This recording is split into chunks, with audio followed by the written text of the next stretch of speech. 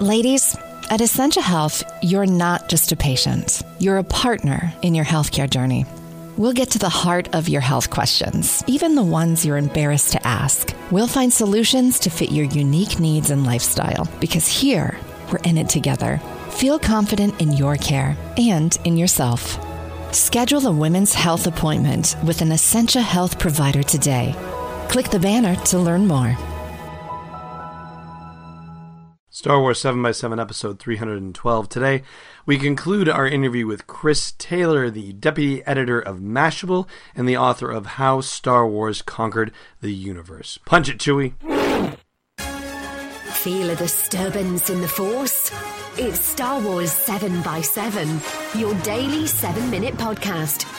With your host, Alan Voivod. Destiny Unleashed.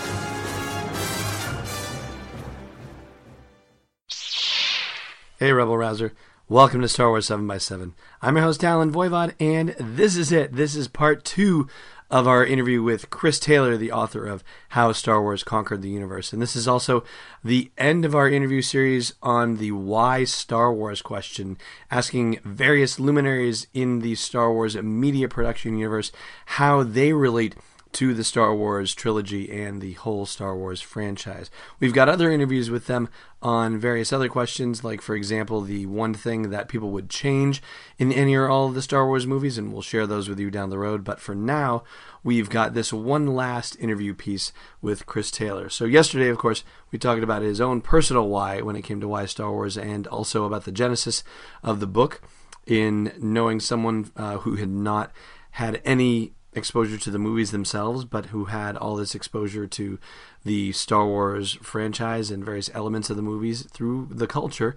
And today's interview picks up where that left off, where he talks about their efforts to try to find people to attend a screening and do this en masse, find large groups of people to come watch Star Wars for the first time and to get their feedback on it. And he also talks about the research that he did on the book and whether he was able to find anyone who literally had not been exposed to any of the media, not the movies, not the TV, not the comic books, nothing, and yet still had some incredible knowledge about the Star Wars franchise in general and how it's possible that they're absorbing these things.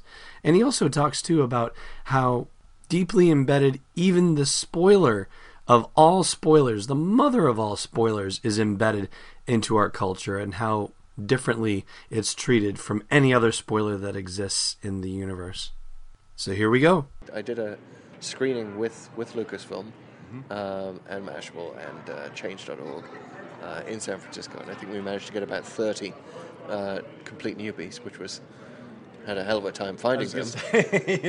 But we put the word out for like 3 weeks with our attendant websites. And managed to find that many. So it was. Did you do it through Mashable as well? Yes. And it took you 3 weeks to be able to find 30 people who had, yes. That's remarkable. Oh yeah, it was a nightmare trying to find them. But even then we interviewed them beforehand, and they were all like, "Oh, I don't know any characters at all apart from C-3PO, Darth Vader, Princess Leia, Luke Skywalker, Yoda." 20 of them. Oh, and that guy who talks funny. They say stuff like that. And that golden guy. Right. But they still knew it, and they knew the spoilers, and they knew who was a relative of whom. And it's like that is it's the only franchise where it's perfectly acceptable to discuss spoilers. Mm-hmm. I can't say here on this podcast what happens to Dumbledore, because even years after that book coming out, people will still be outraged if you actually say it without giving a spoiler warning first. Right. That's not the case with Luke and Darth. I mean, it's just it's accepted. Everyone knows. The most popular phrase in our culture around Star Wars is a spoiler. Mm-hmm. Which is just amazing to me. So that sort of started me down the road of looking at how has it affected our culture. Can you find anyone who hasn't really been affected by it? And then separately, when Lucasfilm was sold to Disney, I found out that there'd just not been I like to call it a biography of the franchise. There'd been no history of the thing from start to finish, with looking at the fandom. So there was really an opening for this kind of book, and that's when I really got into it sort of never escaped its orbit. Now, just one quick follow-up. Mm-hmm. Did you encounter anyone who, because you mentioned people may not have seen the movies, but they may have encountered it through other media, did you encounter people who had not consumed the other, I guess, the first degree of separation media, like comic books or regular books or video games? Were there people who had just absorbed it literally through the culture? Yeah, I mean, I can't tell you how many parents came up to me and said, how does my kid know all the names of all the characters? They haven't read the books. They're not old enough to read. They're just on the sort of, first grade reading level at the moment, but they somehow know all these characters. And I think it just sort of spreads by word of mouth among kids. Older brothers and older sisters teach their younger siblings the names of these characters, and they act it out, and maybe they see a little bit on TV, or they show them a picture of a lightsaber or something. It's such a visual thing that you can just tell the story through those images. But yeah, it does seem to be absorbed by osmosis most often on the playground. And that'll do it. So thank you again so much, Chris, for taking the time out of your schedule, both working there and also just your general fandom experience there. Taking the time for this interview, I really appreciate it, and I know our listeners appreciate it as well. So again, we're going to have links to follow Chris and find out more about him and his work on the blog post for this show's episode at sw7x7.com. Hey, Rebel Rousers. Do you have a dock that you drop your phone into to play podcasts or stream music? I do, and it was supposed to make my life more convenient, but I have to walk over to it every few minutes for phone calls or text messages, or to clear out notifications announcing that my troops were finished training in Star Wars Commander.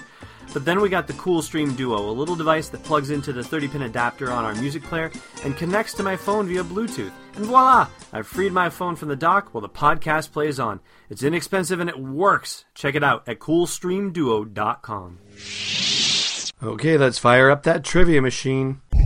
I find your lack of faith disturbing. Oh, no, I'm pretty sure they got this one. The last time we asked you what did Luke tell Obi-Wan he couldn't do during his second visit to Dagobah, and that was kill his father. Today's question, what's the primary color of Alderaan as seen from space? Thanks so much for listening to this episode of Star Wars 7x7. The Force is my ally, and so are you when you give Star Wars 7x7 a great rating or review on your favorite podcasting app. It means a lot, especially in helping me be discovered by more heroic people like you. For show notes, swag links, and our Star Wars breaking news Twitter feed, go to sw7x7.com. It's not a trap, it's Destiny Unleashed.